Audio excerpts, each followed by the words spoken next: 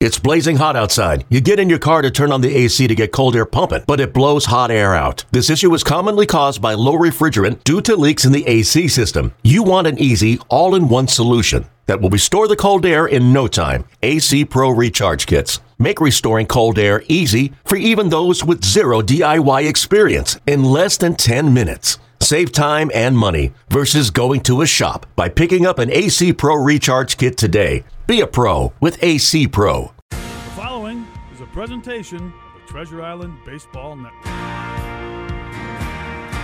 Going beyond the box score and the diamond. This is the show with the latest news and information on your hometown Nine and the entire organization. It's Inside Twins. Inside Twins is sponsored by Killebrew Root Beer, locally owned and operated. It's how memories are created and legends are made.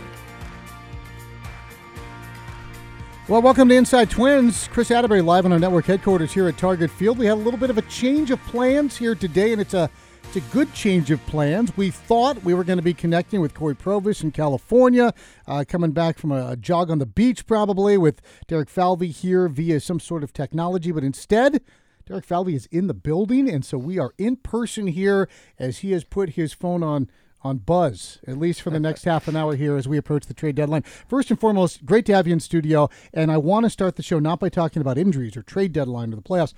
I want to talk about why you're in the building today, because you were here for a reason other than baseball, and it's a reason worth shining some light on. Yeah, well, thanks for bringing that up, Chris. I was definitely planned to be here for deadline purposes, no doubt, but got a chance this morning. You know, we partnered with Gigi's Playhouse, which, for those of you who are unfamiliar in the local Twin Cities and across really the country, Gigi's Playhouses are places that are geared toward focusing on kids with Down syndrome and the ability to help them connect and just have a great place to connect the families and those kids with Down syndrome. I have a personal connection to a local family that way. Mike Bell, our former bench coach, has a younger sister who also dealt with Down syndrome. We connected on that front. So it was a really cool opportunity for the Gigi Fit Challenge here at Target Field to utilize our right field gate 34 space for a great event to host and honor and celebrate a lot of what Gigi's does. What a wonderful way to spend a Sunday morning here at Target Field, and now you'll spend the rest of the day with your group, I think is the operative word,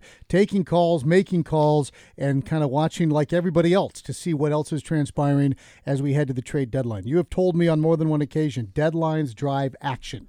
The deadline officially is 5 o'clock Central Time on Tuesday, which means we may have action in the middle of our pregame show in advance of the game with the Tigers. Are we getting to a point where the dam's about to burst with some action? We've seen the one piece fall in Castillo, but it's been just a trickle. Yeah, I hope so. As I've said to you before, and I'll rehash that again, I've looked at this. I think I looked at last year's deadline. I think it was 82% of trades got done in the last 24 to 48 hours, say, the last 2 days. And so ultimately there have been a few deals done across the game, some meaningful ones most recently. But I do anticipate tonight into tomorrow and into Tuesday being where a lot of the work gets done. You know, a lot of conversations have been happening with other clubs for us and with others to try and set some groundwork, but ultimately the market will start to really come together over the next couple of days. You were very successful out of the lockout to have had some threads in place so that you could tug on them as soon as the gates were open. Those type of threads in place now, and you're just waiting for teams to bite? Yeah, I think so. I mean, we've talked to teams going back to really at that time that you said, Chris, right coming out of the lockout when we signed a lot of our free agents, made the trade for Sonny Gray. We had conversations then that have picked up to some degree again now, and we'll probably have seed conversations now that will impact our offseason planning too. So that's pretty common. You know, we keep the lines of communication open. We're in contact with all 29 other clubs regularly, even teams that are on the buy side, so to speak. There may be a repurposing of players on the roster and thinking about ways to add and subtract at the same time. So we'll continue to stay engaged in that conversation. The 2022 Minnesota Twins might be in one of the more unique positions of all time at the trade deadline. You're clearly not a wild sell off the spare parts because you're in first place. You've also played 500 baseball since the first week of May. You're not a juggernaut at this point. You definitely need pitching, but everybody needs pitching. And then there's the Carlos Correa factor as well, where you've got this phenomenal player who's been nothing but an incredibly positive influence at every layer of his existence with the Minnesota Twins, who could leave, who could stay, and that is all up in the air as well. Do you agree that this is the most unique? And everyone has their own personality, but that this has maybe more unique moving parts than most years. Well, everything you just outlined there obviously makes it unique to us this year. I feel like every deadline has a different narrative and a different story that is challenging to navigate.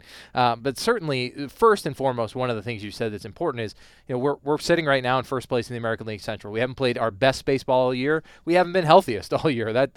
Those are two true things. But I think for us right now, looking at our group and trying to figure out ways to add to this team to make it better in this second half. You can only play the games that are on the schedule, and that's our focus right now, is play the ones tonight and put the best team we can out there every night. I know that's maybe not the case in every market every season, but I feel confident that we've been able to do that over the last few seasons. So we're going to work this deadline to try and find a way to add to the group that you just mentioned. You historically have not just added for the short term. You've always been looking at the addition that would have more control for down the line. You don't just want someone to duck in and be gone. You also have been loath to let players walk away and not get anything in return. Part of the reason a guy like Taylor Rogers moved, because you knew he was gone at the end of the year. So as you scour the market, while a lot of the names popping around are what we would call rentals in the industry, are you looking at the next level maybe for people who not only can help you now but can also build the depth, which you will also need moving forward next year? Yeah, I think we have to do both, right? We certainly are looking at the quote-unquote rental markets, guys who are free agents at the end of the year. We'll have that conversation for sure.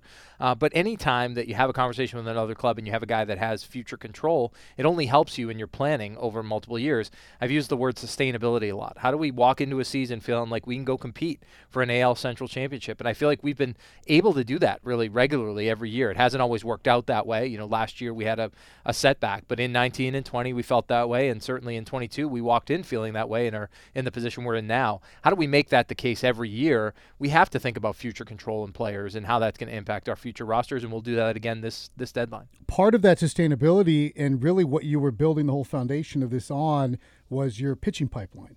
And all of those guys seemingly that we've been talking about, I feel like since you first showed up in Minnesota, not quite that long, but it feels that way, have run into some walls this year, particularly health-wise. Bailey Ober goes to the 60-day. Josh Winder, again with the shoulder issue. Cantorino can't get out of his own way health-wise. Simeon Woods Richardson pitching now, but he's had some problems. Jordan Balazovic has had problems.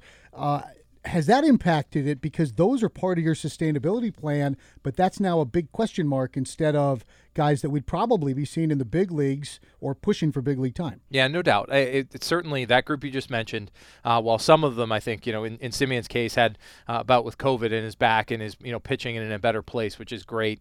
I think some of the names you mentioned have had setbacks from a health standpoint. It's been a challenging couple of years, no doubt, right?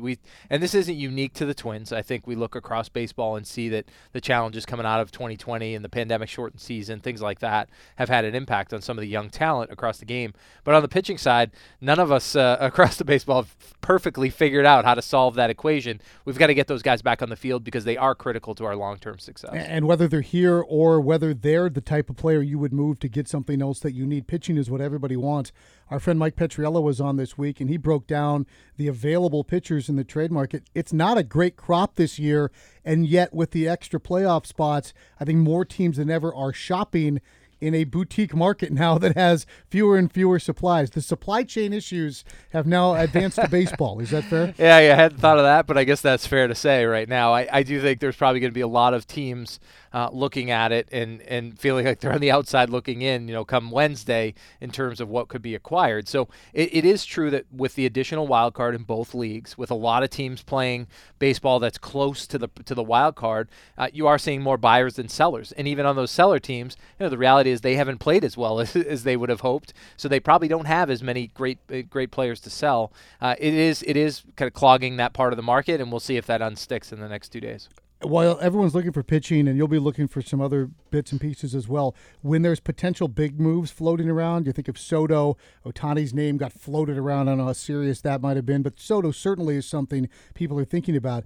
Is there a ripple effect from deals like that can tilt the playing field and either encourage people to make knee-jerk reactions as buyers, knee-jerk reactions as sellers, and can you then kind of stand on the edge of that and try to take advantage? Yeah, you hope so. I think we try not to do is react emotionally ever to any of those types of decisions. When we make a move or we see teams around us make a move, we have to continue to stick with what hopefully is a plan that we've put in place. Now, it certainly has an impact. It changes the way you look at your competitive landscape if a team that you're competing with got meaningfully better in a short stretch. But the reality is those big impact moves, oftentimes when you think about the impact that they make, it's with an eye toward the postseason and how that elite ace starter, how that elite back-end bullpen guy is going to have that impact in the postseason. So I think we have to continue to stick to our plan, which is try and just add to our group and see where it takes us. Derek Falvey is our guest in studio. The show is Inside Twins, brought to you by Killebrew Root Beer. Locally owned and operated, how memories are created and legends are made. Take a break. More when we return on your home for Twins baseball. The show is Inside Twins. It's brought to you by Killebrew Root Beer. Locally owned and operated, how memories are created, legends are made. Derek Falvey in studio with us as the trade deadline rapidly approaching. Twins and Padres today from Petco. Interesting note, Derek, I mentioned the Twins are 500 since May 7th. Padres 10 games over, playoff bound. They're 500 since May 17th. It feels like that's kind of the way this season has gone for a lot of teams, just kind of spinning in a circle, and the AL Central is a prime example. None of the three teams can get on a run. None of the three teams can shake the others. That's, to me, why Tuesday's so interesting, because no matter what the additions or subtractions are, then how do they fuse with the group? I don't know if I anticipate any of the three teams truly breaking away from the pack. Yeah, I agree. I mean, I think you look at the teams, obviously coming into the year, Chicago having won the division last year, a really, really talented team, was the, I would say, odds-on favorite, right, from the outside looking in, coming in, because you respect the team that's won it the year before. We felt we'd be right there with them, and we knew that Cleveland, a good, young, growing team that finds a way to win those games late, has found a way to continue to do that. So I think that we expect this to carry all the way through, independent of what happens come Tuesday, because I think that what happens in every year in the deadline is we think there's a winner and a loser right at the deadline, and that's it. Then the season's over. Well, you still got to play the games, and we will continue to do so. Yeah, same thing happens in the offseason. You don't get a trophy for winning the offseason. Maybe of more concern to me than anything deadline-related, Alex Kirilloff coming out of the game yesterday. The swing didn't look the same since Detroit, since the All-Star break. He was back to himself leading up to the break. How concerned are you, and how concerned are you that it's kind of a recurring situation? And is there a way to deal with that, maybe if it involves something in the offseason? Yeah, well, I think what you're talking about, Chris, there is obviously I'm concerned given he's dealt with this before. If this were a new issue or something that's just popped up for a night, I'd probably be a little less concerned sitting here today. We're going to have to evaluate that when he comes back. Our plan here is for him to fly back, obviously with the team after the game today. We'll get another look at it again tomorrow from an imaging perspective, make sure we're not missing anything. It's certainly soreness, things that he's had to work through and he's learned to work through to some degree. But if this has cropped up again, we're going to have to evaluate that and have a better idea come this week. And Miguel Sano, come back too soon? I mean, is that the simple way to look at it? No, I don't think so. I mean, I think based on the feedback we got, we actually took that probably slowly, relatively speaking, in terms of his return. We maximized his rehab stint. We went kind of the full length of days.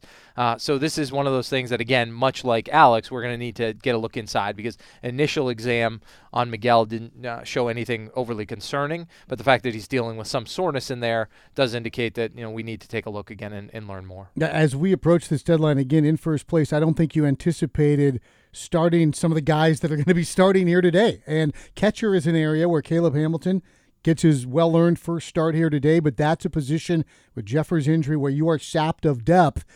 That's another market like pitching where there's just not a lot of major league caliber catchers out there. It's also one of the harder positions, I think, to move into a new team and change horses mid-stride. What does that market look like for you right now? Yeah, same conversation you just said, which is teams that have the guys that are healthy, and signed up for the year, if they're in a good position, well, they're not trading away those guys, because they need them themselves.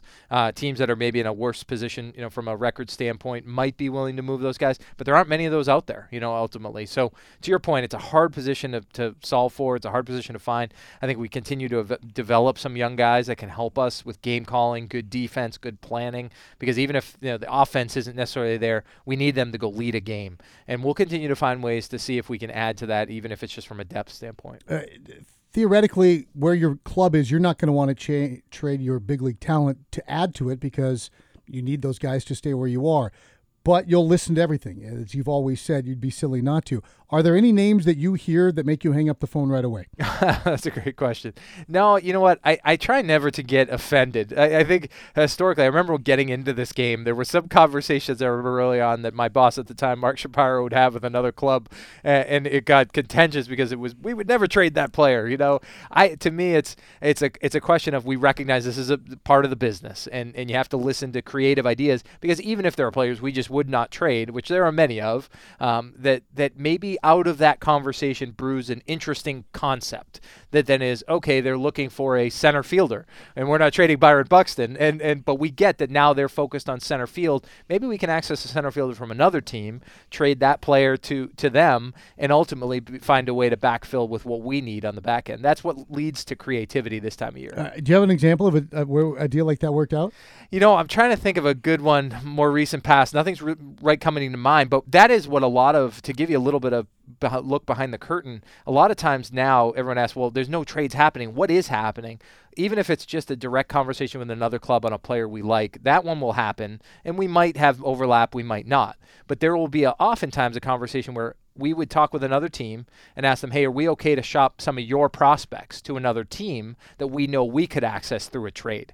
Meaning we might take a team, I'll just use a random example, take the Seattle Mariners prospects and trade them elsewhere, but we have to trade something to get those prospects. I know that sounds confusing, and I made it more confusing than it needed to be, but the three-way trades, that's how that works. Have you got the red string and the bulletin board and the pictures, like an old Matlock episode up there in your office? We don't use string and boards anymore. We have electronic abilities for that, but we have everything up and some whiteboards to work on those ideas. How many voices are in your room? You always talk, and you hear Rocco use the phrase, our group.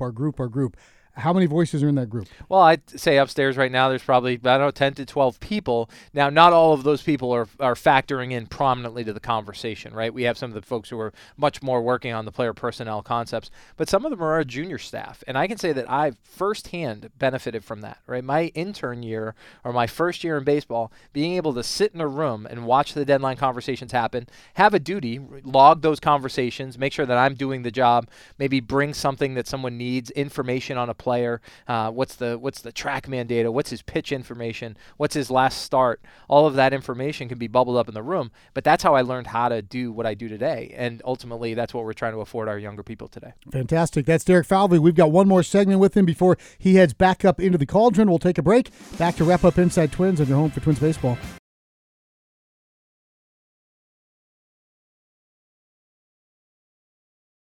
Final segment on Inside Twins. Blessed to have Derek Falvey in studio today to talk about things leading up to the trade deadline. The Twins and the Padres coming up. We'll have, of course, our pregame lineup card coming up in about 4 minutes. From right now, we're going to hear from Taylor Rogers, speaking of trades with the Minnesota Twins. We're also going to hear about the road to Cooperstown. We'll hear from Rocco Baldelli as well. And then we've got baseball. Dylan Bundy starts against Sean Manaea and the Padres as the Twins have a chance to win a road trip and win a series today. We mentioned kind of 500 baseball since May, and it feels like every time there's some momentum, it gets pulled back. But also, to the Twins' credit, every time it feels like it's starting to spin away, it's pulled back. No doubt. I haven't even had a 4-game losing streak this year. Is it a combination of relief, frustration? Where are you with where we are right now? I try and frame it positively on a lot of fronts, right?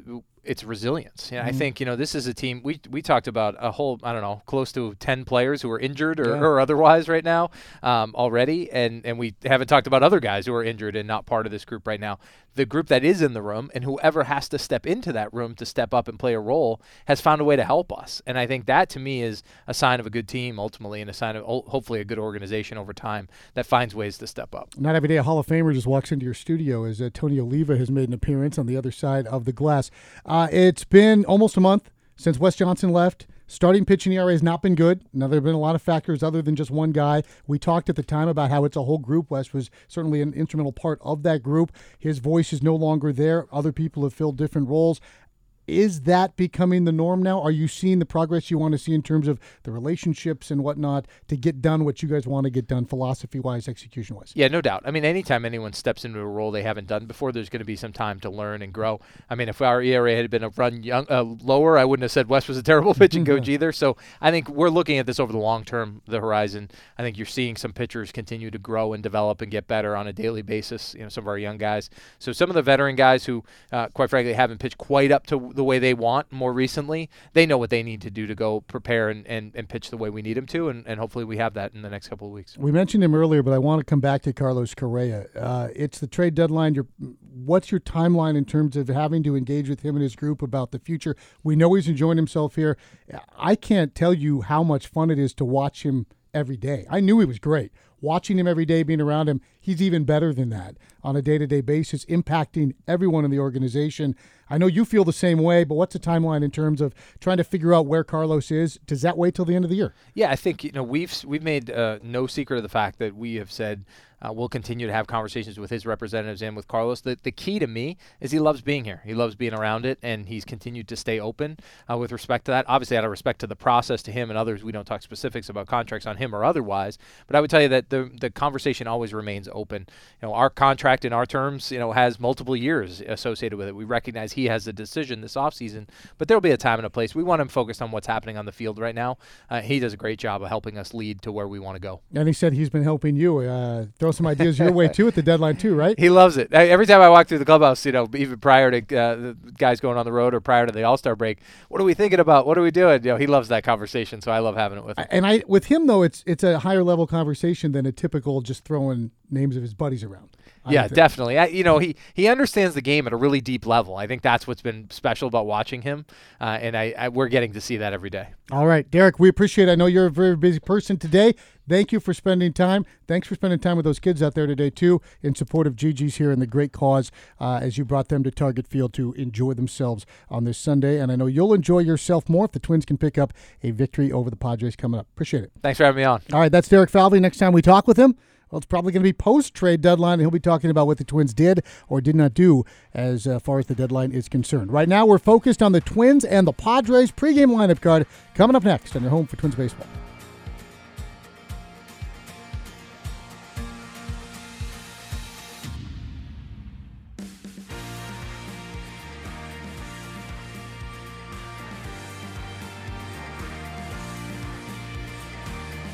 You've been listening to Inside Twins, brought to you by Killebrew Root Beer, locally owned and operated.